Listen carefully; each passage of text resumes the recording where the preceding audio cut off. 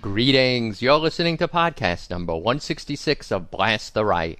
I'm your host, Jack Clark. Great to have you on board. Today, an examination of a phenomenon that's recently come out into the open, the right wing's worship and hardline defense of the ultra-wealthy. You'll hear the who, what, when, where, and why.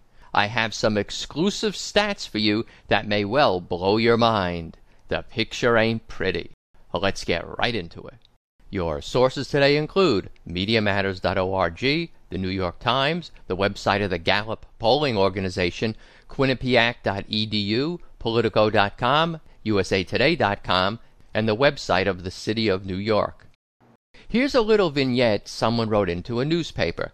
It seems that some New York City travelers were having difficulties in Florida with weather, airline connections, you name it.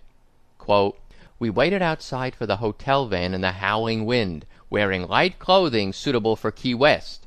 Other stranded passengers joined us, each enveloped in self-pity. We were all ranting to each other and to anyone who would listen on our cell phones, loudly cursing the airline that had sent only 2 agents to reschedule hundreds of stranded passengers lining the concourse. As our van circled the icy roads of the airport, a pleasant-looking woman wearing a Mothers Without Borders sweatshirt spoke. If you want to see long lines, you should see the ones in Haiti. Those women wait all day in the heat for 1 cup of rice and a bottle of water, and then they must return the next day to wait again." For the first time that day, our intrepid group of New Yorkers was silenced. Close quote. I thought of this when I recently listened to a bunch of Fox News personalities start whining and complaining, also about a situation that requires some perspective. The IRS had just announced some reasonable measures to, in their words, combat offshore tax evasion. What's wrong with that? Shouldn't everyone pay taxes they owe? Especially the super wealthy, who are the ones who engage in offshore tax evasion. Apparently not. In the bizarre world of Fox News, the rich and powerful who control the world are portrayed as pitiful victims in need of protection. I love those people. Not content that the top 5% of income earners pay more than 70% of all the taxes in our great country. So the agency is finding a new way to squeeze the wealthy. I'll stop for animation. We have a new global high wealth operating unit where we're taking a unified look at the entire web of business and economic entities controlled by high wealth individuals so we can better assess their compliance. Talk about very consumer-friendly. That might be because the United States is running out of money. The problem, many of these people are the ones creating jobs, those high-wealth individuals. So is it really a good idea to go after them? Squeeze the wealthy. Go after them. How about Laura Ingraham on Fox? More Americans than ever before are deciding to leave our country for good because of high taxes and onerous regulations. If we continue down this road of vilifying and penalizing prosperity, we'll have gone from soaking the rich to sinking them altogether. Sinking the rich altogether. Now, since the right doesn't want to be seen for what it is, shills for the rich, right-wingers try to cast their concern for the wealthy as actually being in the self-interest of average Americans who need jobs. Well, the IRS is announcing a new plan specifically designed to target the rich. Critics are now asking, are those the same rich who create the jobs in this country? Well, Republican Congressman Steve King of Iowa joins me live. Congressman, thanks so much for being here. So it sounds good in principle because who likes the rich? They seem like they have more than we do. But on the other hand, they are the ones who give us our jobs. Well, you can almost hear, Megan, the bitterness in Doug Shulman's voice when he announces this. There's a tone of animosity towards the rich when he speaks of this globalization, this game changer that he referenced, to go out and build a network with Japan and Germany, Canada, Australia, and Great Britain, to go after the wealth in the world and try to do a more effective job of taxing and that wealth and punishing the producers. You know, no one ever got a job from a poor person. a Fox Nation graphic boldly stated, IRS target, job providers. The right's propaganda frames the issue so that workers will say, yeah, those rich need their billions so I can have a job, so let them evade their taxes. You may already know the first point I'm going to make, that the rich don't create jobs out of thin air, out of the generosity of their hearts, and so if they could only pay less taxes, they'd be able to, out of sheer kindness, create some more jobs for us commoners. No, an additional job slot is made possible when the owner of a business calculates that he or she can sell the output of your job, whether a tangible or intangible product, for more than they pay you to do that work. Nothing wrong with that. But the key point is, the only way they can sell the product for more than they pay you to make it is if someone wants to buy it, if there's demand for the product. Demand creates the conditions that allow jobs to be created. What increases demand? People having more money in their pockets to spend. They have more money in their pockets to spend when their wages go up. If you want to create more jobs, you increase wages, not give more money to the wealthy by letting them be tax cheats. Society isn't a pyramid standing on its pointed head, a tiny sliver of the ultra-rich supporting the rest of society. No, society is a right side up, if you'll forgive the expression, pyramid which rests on a broad foundation of the workers of the society. It's funny, I don't know if you remember or not, but in the past I've let loose with tirades about how the top 10% own 70% of the wealth in the country, but they're not satisfied with that. They want more and more. How much more do they want? 80%? 90%? All of it? I conclude, half in jest, that they seem to want to hearken back to a feudal society where everything is owned by the lord of the manor, who provides the serfs necessities as he deems appropriate out of the kindness of his heart.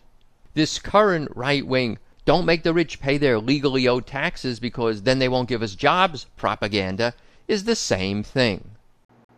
The other major point for you to consider here would be, how are the right's beloved rich doing? If there were rich guys on the street corner begging for cash to make payments on their yachts, well then, maybe the right wing's concern for their plight, that they're being sunk, would make sense at least emotionally, if not economic theory-wise. But the reality is that the rich are doing better than ever before in the history of the country. For example, it recently came to light that, contrary to popular belief, the executives of Bear Stearns and Lehman Brothers were not wiped out financially when their companies melted down. Quite the contrary. Their net take from 2000 to 2008 averaged a cool $250 million each. These guys need no right-wing pity or protection. Likewise, with the latest stat the right wing is hollering about, and which you may have already had thrown in your face. Laura Ingraham again. Consider this staggering fact. The top 1% of wage earners in America pay more than 40% of the overall tax bill for the nation. And the left is still arguing that the system is not progressive enough? Notice how she said wage earners, as if the richest 1% earn their keep on hourly wage jobs. More importantly, I've almost never heard any progressive effectively counter this 1% pays 40% propaganda with the simple retort, yes, that's because they earn so much of the national income pie. This is a stat you've heard me say many times. The richest 1% have nearly tripled their share of the national income pie in the last 30 years. It went from 8.5% to 23%. So if they earn 23% and pay 40% of the taxes, that's not even enough, given that we should have a much more progressive taxation system than that. In fact, if you look at the stats, their share of taxes didn't increase proportionally with their share of the income nearly tripling. So that's why their after-tax income has more than tripled in 30 years. While those at the bottom have, as one writer put it, barely moved an inch. According to government figures, the total federal tax burden on the wealthiest 1% and even higher of Americans ranges from about 30 to 32%. That includes income tax, Social Security and Medicare taxes, excise taxes for gas, alcohol, etc., and corporate taxes. If a person's making tens of millions of dollars, it's hardly unreasonable that they pay 30 to 32% in federal taxes, wouldn't you say? Now, wealth is unspent income, excess income accumulated over time. To repeat what I've said many times, probably the most mind-boggling stat I've encountered in doing this podcast is that the richest 400 American families have more wealth than the entire bottom half of the nation, than 57 million American families. And that's who Laura Ingraham and her ilk want us to be worried about? Up next, I have two new juicy stats for you in this realm. One may take the place of the 400 families stat as number one in the Blast the Right lexicon. Stay tuned.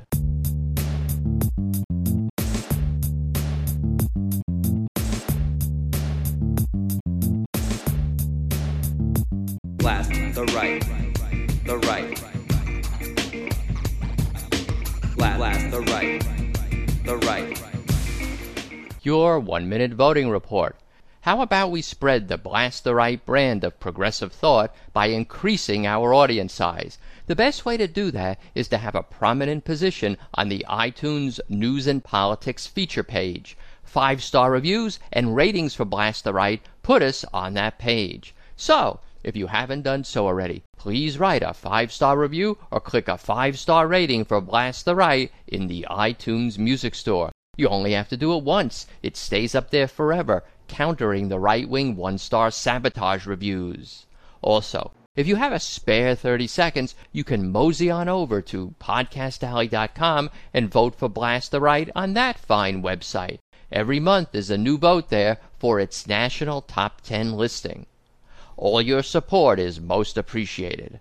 Thanks.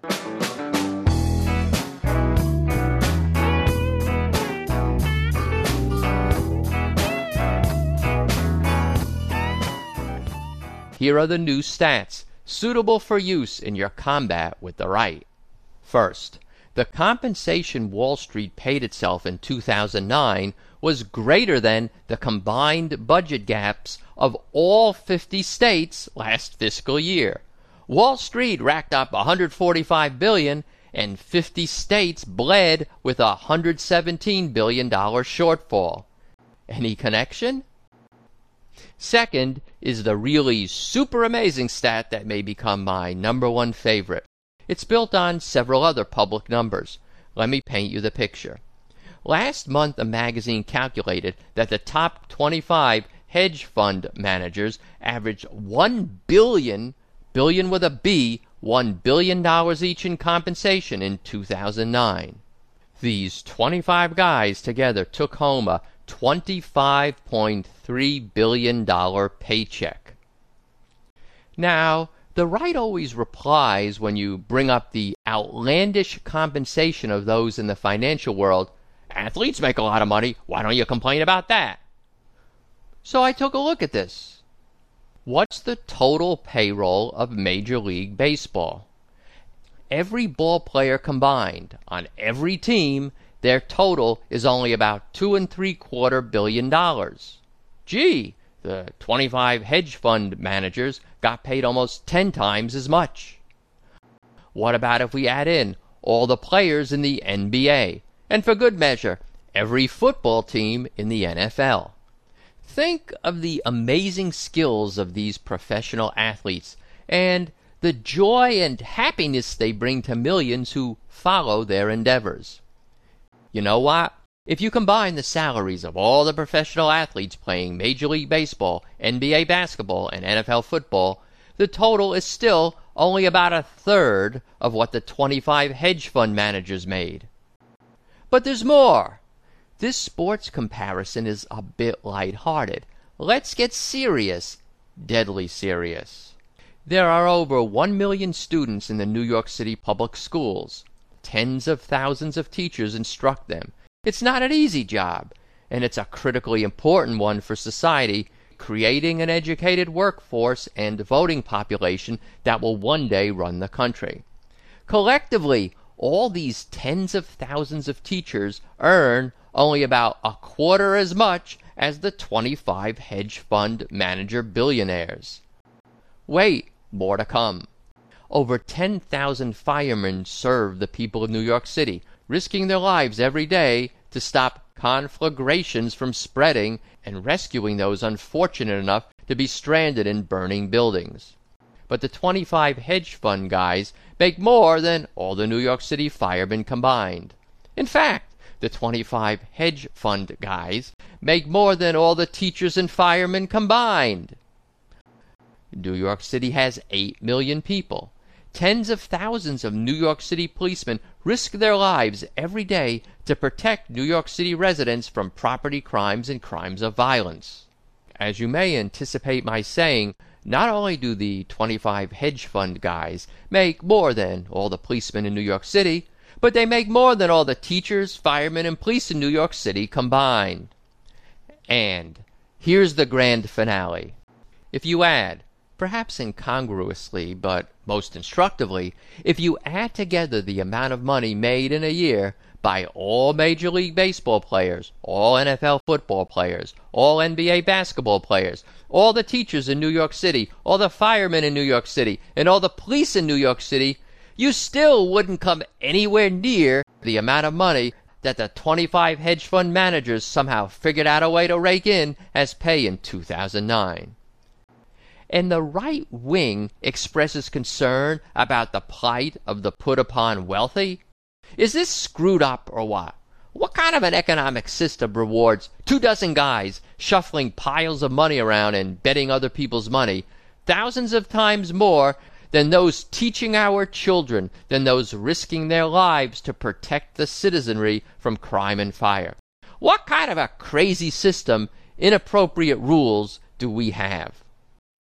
And to add insult to injury, the hedge fund guys pay only a low 15% capital gains rate on much of their compensation, while everyone else, I've mentioned, has to pay up to about 40% at regular marginal income tax rates.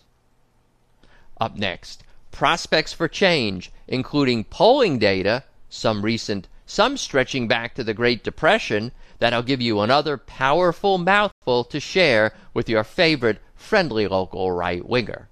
Stick around. So you wear the vestments of ill-gotten legacy, bankrolled by CEOs, endowed by Christian destiny.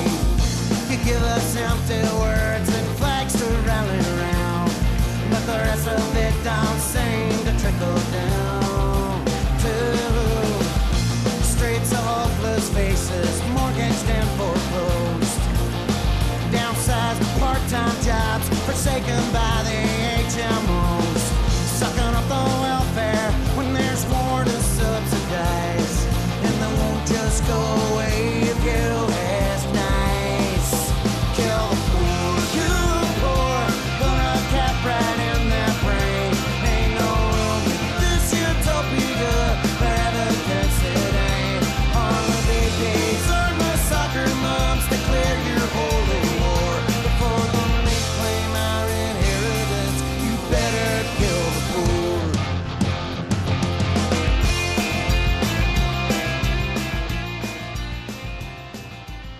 What are the prospects for change? In the last year, there's been rising disaffection with government in general and certain of Obama's policies in particular, especially on health care.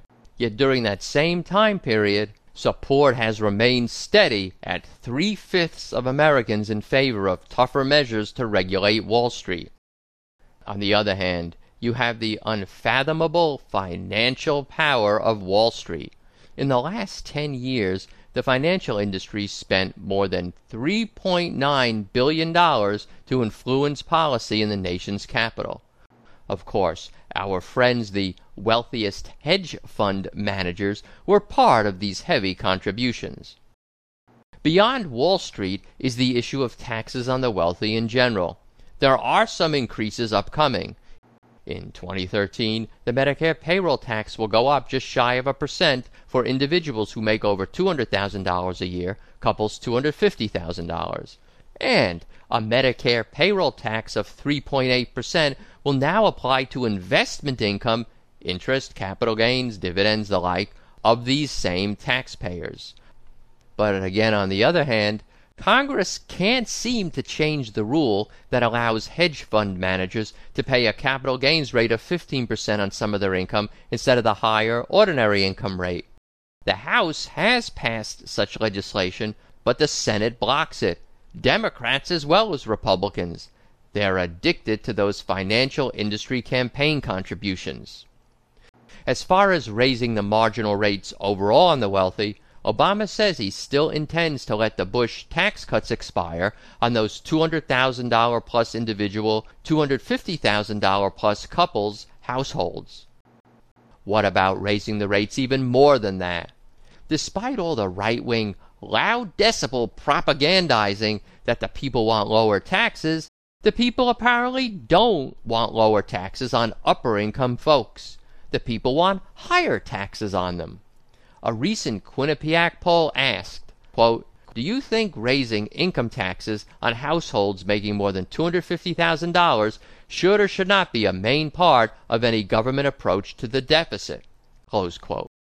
This was supported by 60% of the public and, interestingly, an even higher percentage of those actually making over $250,000. And get this. When the income threshold for the increased tax is raised to $1 million, support shoots up to 72%, including a majority of Republicans. I've often wondered why income brackets don't increase as the millions pile on. Shouldn't someone making $50 million a year pay more than someone making 1/100th that, $500,000 a year? Right now, they pay the same rate. Don't let a right-winger tell you that the Quinnipiac poll results are an anomaly. The Gallup polling organization has been asking the American public since 1939 the following question, quote, "Do you think our government should or should not redistribute wealth by heavy taxes on the rich?" Close quote. Back in 1939, only a little more than a third of Americans agreed, but the number has climbed steadily, and now a majority of Americans agree with this proposition. Congressmen and women, listen to your constituents. To put these huge income numbers in perspective, if one of those $1 billion hedge fund managers were taxed at 99%, he'd still be left with $10 million, an amount equal to about 4 lifetimes of the pre-tax earnings of the average American. Speaking of those 25 hedge fund managers who together made more than the combined salaries of all baseball, football, and basketball players, plus all New York City teachers, firemen, and police, speaking of them, remember that these hedge fund managers produce no tangible product, no artistic or intellectual output, nothing any human being can use or enjoy. They simply work to make as much money as possible by placing financial bets utilizing outrageously complex financial instruments. Remember, the purpose of these financial instruments, as utilized by Wall Street generally, is to hide a company's true financial condition, hide debt, avoid capital requirements, evade taxes. But even that's not good enough for the big shots on Wall Street. They're now charged with outright fraud. The Securities and Exchange Commission just sued Goldman Sachs for creating financial instruments designed to fail, but not telling purchasers of those instruments that they were designed to fail. So those purchasers lost their money. It was a hedge fund manager, John A. Paulson, who asked Goldman to create these instruments.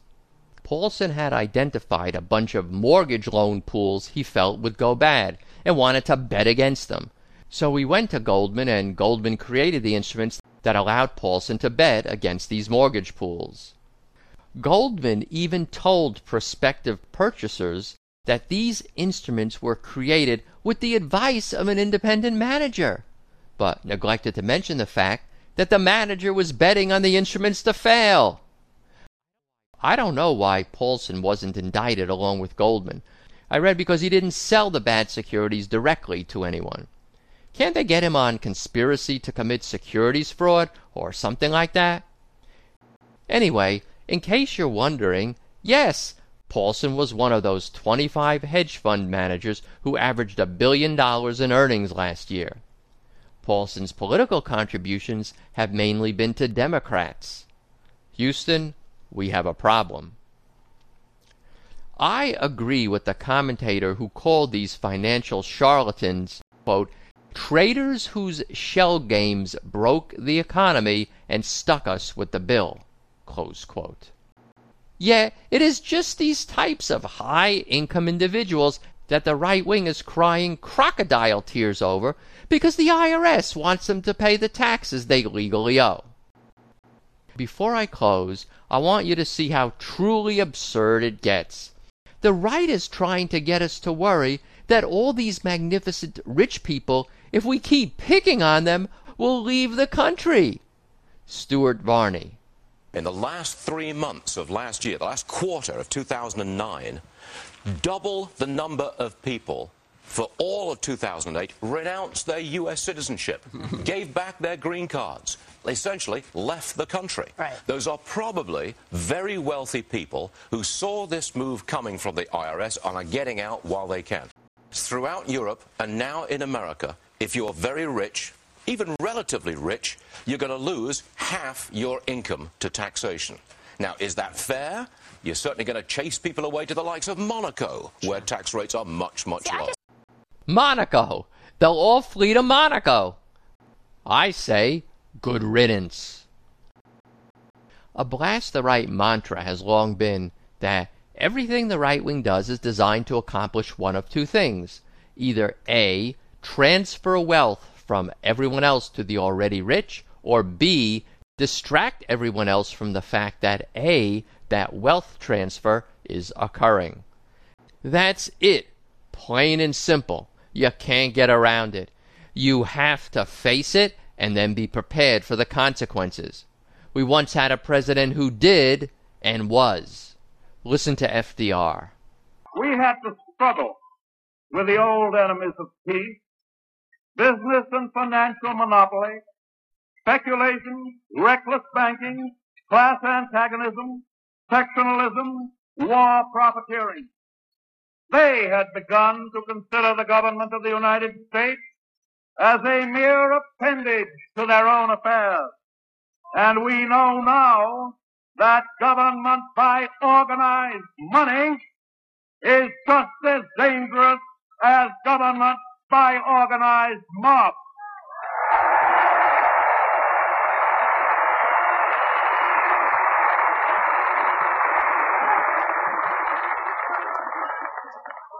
Never before in all our history have these forces been so united against one candidate as they stand today.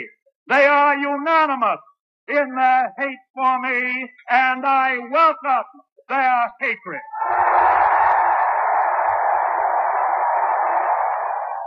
Would that we had such a president today. You and I have to push Obama to be such a president. Roll up your sleeves. It ain't gonna be easy. Well, that'll about wrap it up for today. If you like what you heard, tell a friend about Blast the Right. Vote for Blast the Right at Podcast Alley. And, of course, write a 5-star review or click a 5-star rating for Blast the Right in the iTunes Music Store. Thanks for help with this week's show to Ellen from Kansas City and Jeffrey from D.C. Someone who doesn't like to be named also did a phenomenal job of finding stats for me. You know who you are. Thanks. On a different note, I want you to know there's a way you can support Blast the Right financially at no cost to yourself at all. How? If you're going shopping on Amazon.com, just click through to there through the link on the right side of my homepage. Everything will be the same for you on Amazon, and Amazon will send Blast the Right a small commission based on what you buy there. How's that for easy? Music credits. The break music was The Schnee Speaks by KG House combined with the alternate Blast the Right theme by Nye's Music, Not the One Blues by Burn She Thornside, and Kill the Poor by Matthew Grimm and the Red Smear. We'll close on a light note with Just What the Idiots Want. Links to all the music I play on Blast the Right can be found on my music resources page. Links to all the statistics and quotations I use can be found on my data resources page. I'm also now posting transcripts of each show. All of these are linked to off the main podcast homepage. You get to the main podcast homepage by typing in Blast the Right in Google, and I'm the first result. I love getting your email. You can write to me, rational@roadrunner.com. Sometimes I fall behind and don't reply to some of them, but I do read every single email. You can also leave a comment for me to play on the show. Just dial 310-933-5891 and leave your message. Another way to leave a message is on Skype. My Skype name is Jack from Blast the Right. So, until next time, I'll sign off and say I love you all, including all you right-wing misguided souls.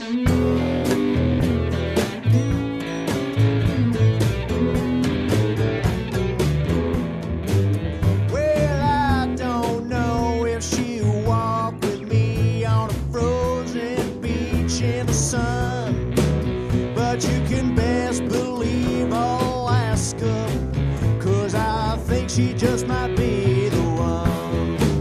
Well, I don't know if she'll still pray for me if I vote for Obama and Joe. So I guess I better quick switch parties, 'cause I just can't seem to let